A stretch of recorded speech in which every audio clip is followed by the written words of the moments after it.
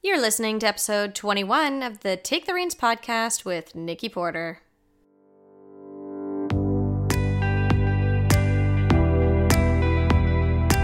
Welcome, and thanks for stopping by. You're listening to Take the Reins, a weekly personal growth podcast for horse owners. If you're invested in becoming the best version of yourself in all your relationships, both human and equine, this is the spot for you. Through our conversations, you will learn how to become a stronger communicator, leader, and deepen the connection you crave both in and out of the arena. Horses have an awful lot to teach us, yet very little of it actually has to do with horses. They reflect back to you who you are emotionally, physically, and energetically. They are a mirror to your soul, and it is time to take an honest look at who you are and who you want to become. I can't wait to connect with you, so here we go.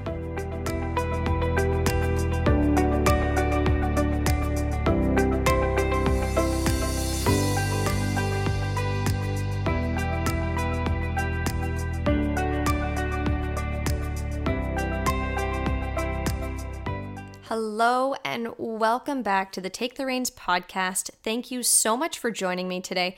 I just have to say I need to celebrate for a moment because this week the podcast reached over 10,000 downloads. I cannot say thank you enough. I appreciate your love and support for this podcast. I appreciate all the shares and all of your encouragement.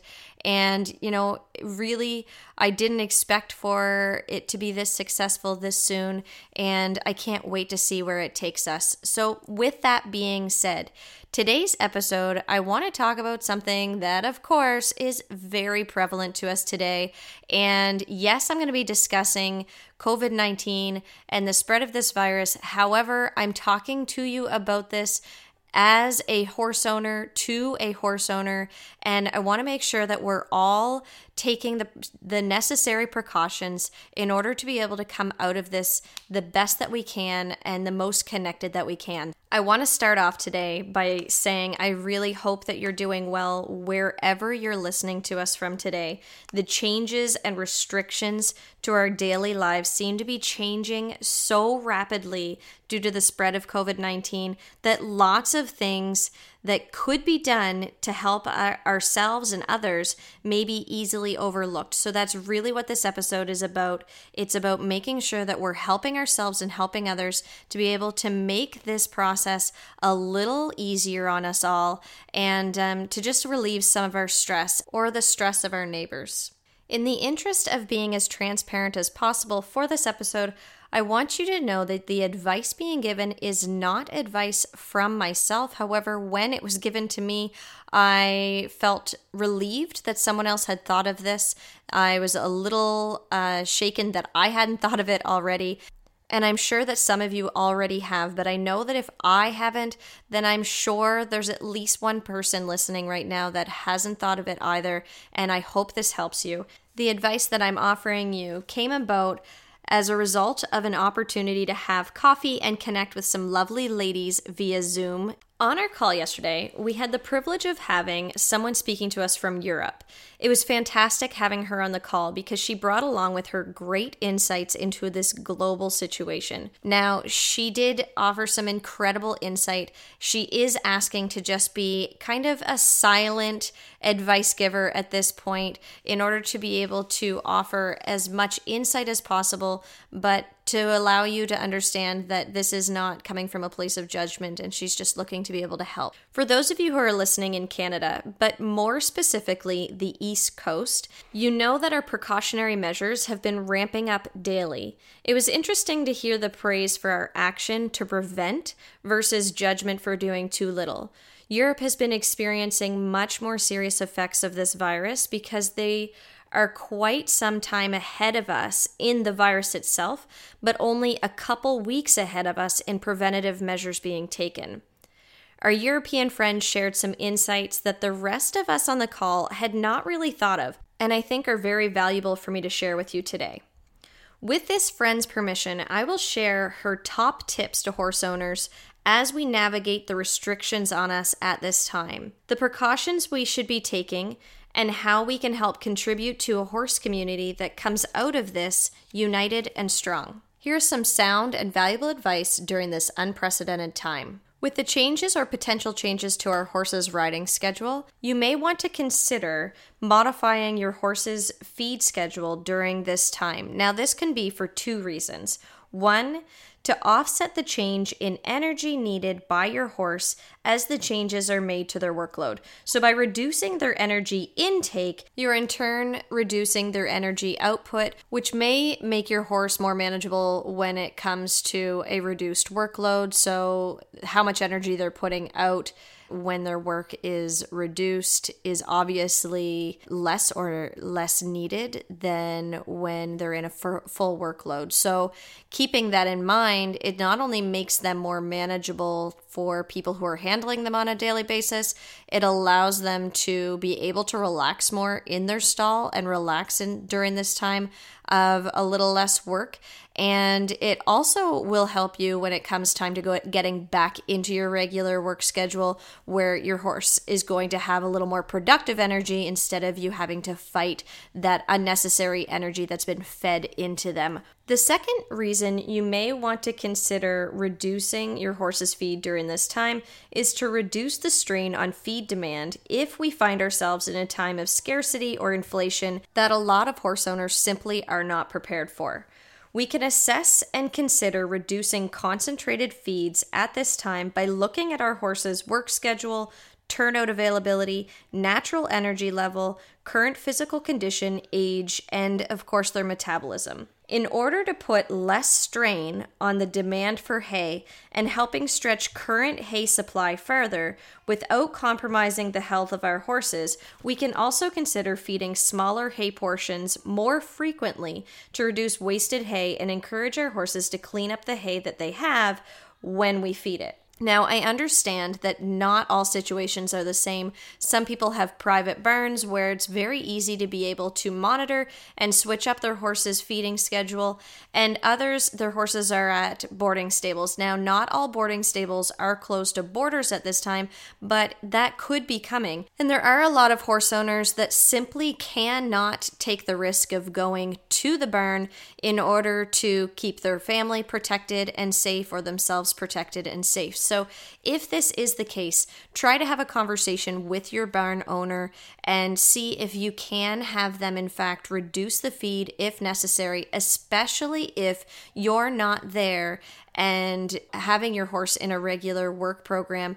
If your horse is already at a place in their feeding program where they have a reduced energy intake because of, circumstance of them not being ridden all the time or whatever that might be, then that is fantastic, and they can just definitely stay on that feeding routine right now. But this is a time when we should definitely be looking at our horse's feed routine and then changing accordingly. The next tip that was given by our friend is on the farrier. Now, I feel like this is really important because it's a situation that I came into today in particular.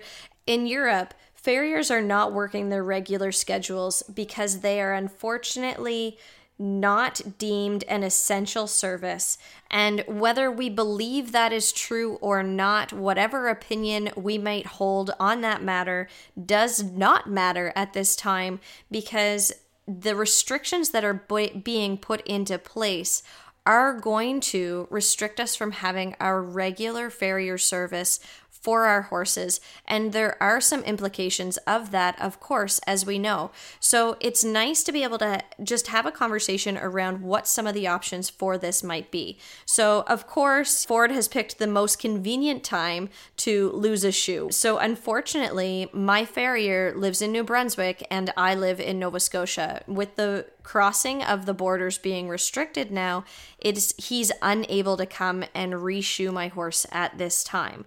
So with this being said, the responsible thing to do is I'm going to have to assess, is he going to be sore on the foot that the shoe has come off. I will have to limit turnout on hard ground if that's the case. I might have to take a look at the hoof that he has the shoe remaining on the front in order to balance him out. If the shoe is very solid, which he was just shod, and the hoof is not as strong as I'd like, I will have to maintain having that shoe on there. If it looks like he has a nice strong foot and that shoe is also a little loose, then I might consider having my husband remove that shoe. But again, I will have to really make sure that I'm careful not to be turning him out on ground that could cause him to come up sore and then create a whole other issue. If your horses are barefoot, then be grateful. That's amazing. If you notice them getting a little long, then walks on pavement or crusher dust can actually help you with reducing that length some. If you have a shod horse and he's beginning to get long, consider if his feet are strong enough to remove the shoes, as I mentioned with Ford. And if they're not, consider adjusting the training program if you are still riding to account for the changes in his hoof balance. So if he has past tendon or ligament issues, then keep away from soft ground, no small circles, keep things as straight as possible, and then check the legs and feet frequently for heat and swelling. Understand what is normal for your horse so you can closely monitor any subtle changes and adjust accordingly. If you have a thinned sole, sensitive horse, stick to softer ground and avoid very hard and uneven ground. With any horse that is starting to get long feet, avoid a lot of lunging in small circles. Long lining might be better, and lots of hand walking. Also, keeping full beds can even help to support the comfort of our horse's feet should they have to be standing in a little more often. Now, advice that was given to us on riding, this is a conversation that I actually had last week within our household, because one of the things that we want to go and do is be with our horses and be able to ride our horses, because that is what we enjoy and that's something that we're able to do. However, it is responsible of us to consider how we can mitigate the risks to ourselves as well as reduce the risks to our horses via accidents of some sort. Riding is a high-risk sport, and on any given day, an accident can happen. We need to take extra precaution in how we handle our horses and what mounted activities we are doing. Turning out otherwise fresh horses is always a high risk, so making sure to practice safe turnout is a considerably good reminder. If usually you handle more than one horse at a time during turnout, try maybe reducing that to handling only one horse at a time. Make sure that you can turn the horse around safely and be in a spot that you can get away if the horse is feeling a little more playful, especially if their workload has been reduced. Maybe lunging or doing groundwork with your horse for an extra 10 minutes before you get on might also reduce the risk of you getting on a horse that's a bit more fresh. Consider not jumping during this time. Working them with poles and maybe just doing flat work would be a consideration. Not hacking out where there might be a little more risk involved, especially alone, as well as more for us. We don't jump. However, we did have the conversation around we probably shouldn't be working cattle at this time with our horses. We don't need the risk of having more feet and more brains in the arena. Also, given that we can't access a vet as quickly or easily as may be necessary, we have to consider what types of first aid materials we need to have readily on hand. Access to ice in case of needing to slow down bleeding, what medications or treatments can be administered, and what do you need to consult a vet for. It may be a really good time to contact your vet in order to be able to get Banamine to have on hand in case there is a colic within your barn. I know recently I discovered that there is a Banamine paste that you can give to your horses. It's a little slower acting. However, you might feel safer giving that to your horse than the liquid type. If you do in fact need to give Banamine to your horse, do ensure that you are not giving the liquid Banamine in the muscle for your horse's safety's sake. As horse owners, we need to trust the decisions that we have made regarding the care of our animals and that we have made the right ones. We need to trust that the professionals we work with We'll do what is best in the interest of our animals as well. And it's also important to know we need to leave the judgment behind, judge less, and help more. I'm going to wrap up this podcast episode today by sharing with you the last bit of advice I received from my incredible friend. She wrote, "All businesses will be affected due to this pandemic.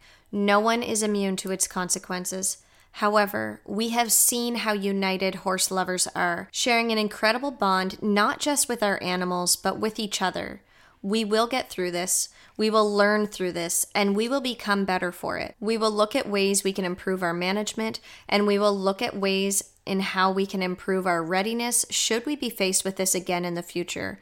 Ultimately, we as a community will be there to support all of our members, and when shows begin and horse people get together again, we will do so with a renewed love and appreciation for how lucky we are to share our life with horses."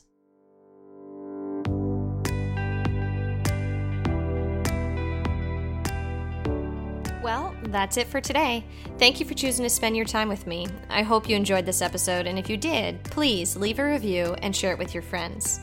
To learn more about me and what else I have on the go, skip on over to nikkiporter.ca. Thanks again for listening, and we'll connect again next week. Until then, remember, you have the power to take the reins and live the life you've always wanted. You just have to step into the arena with an open heart and an open mind.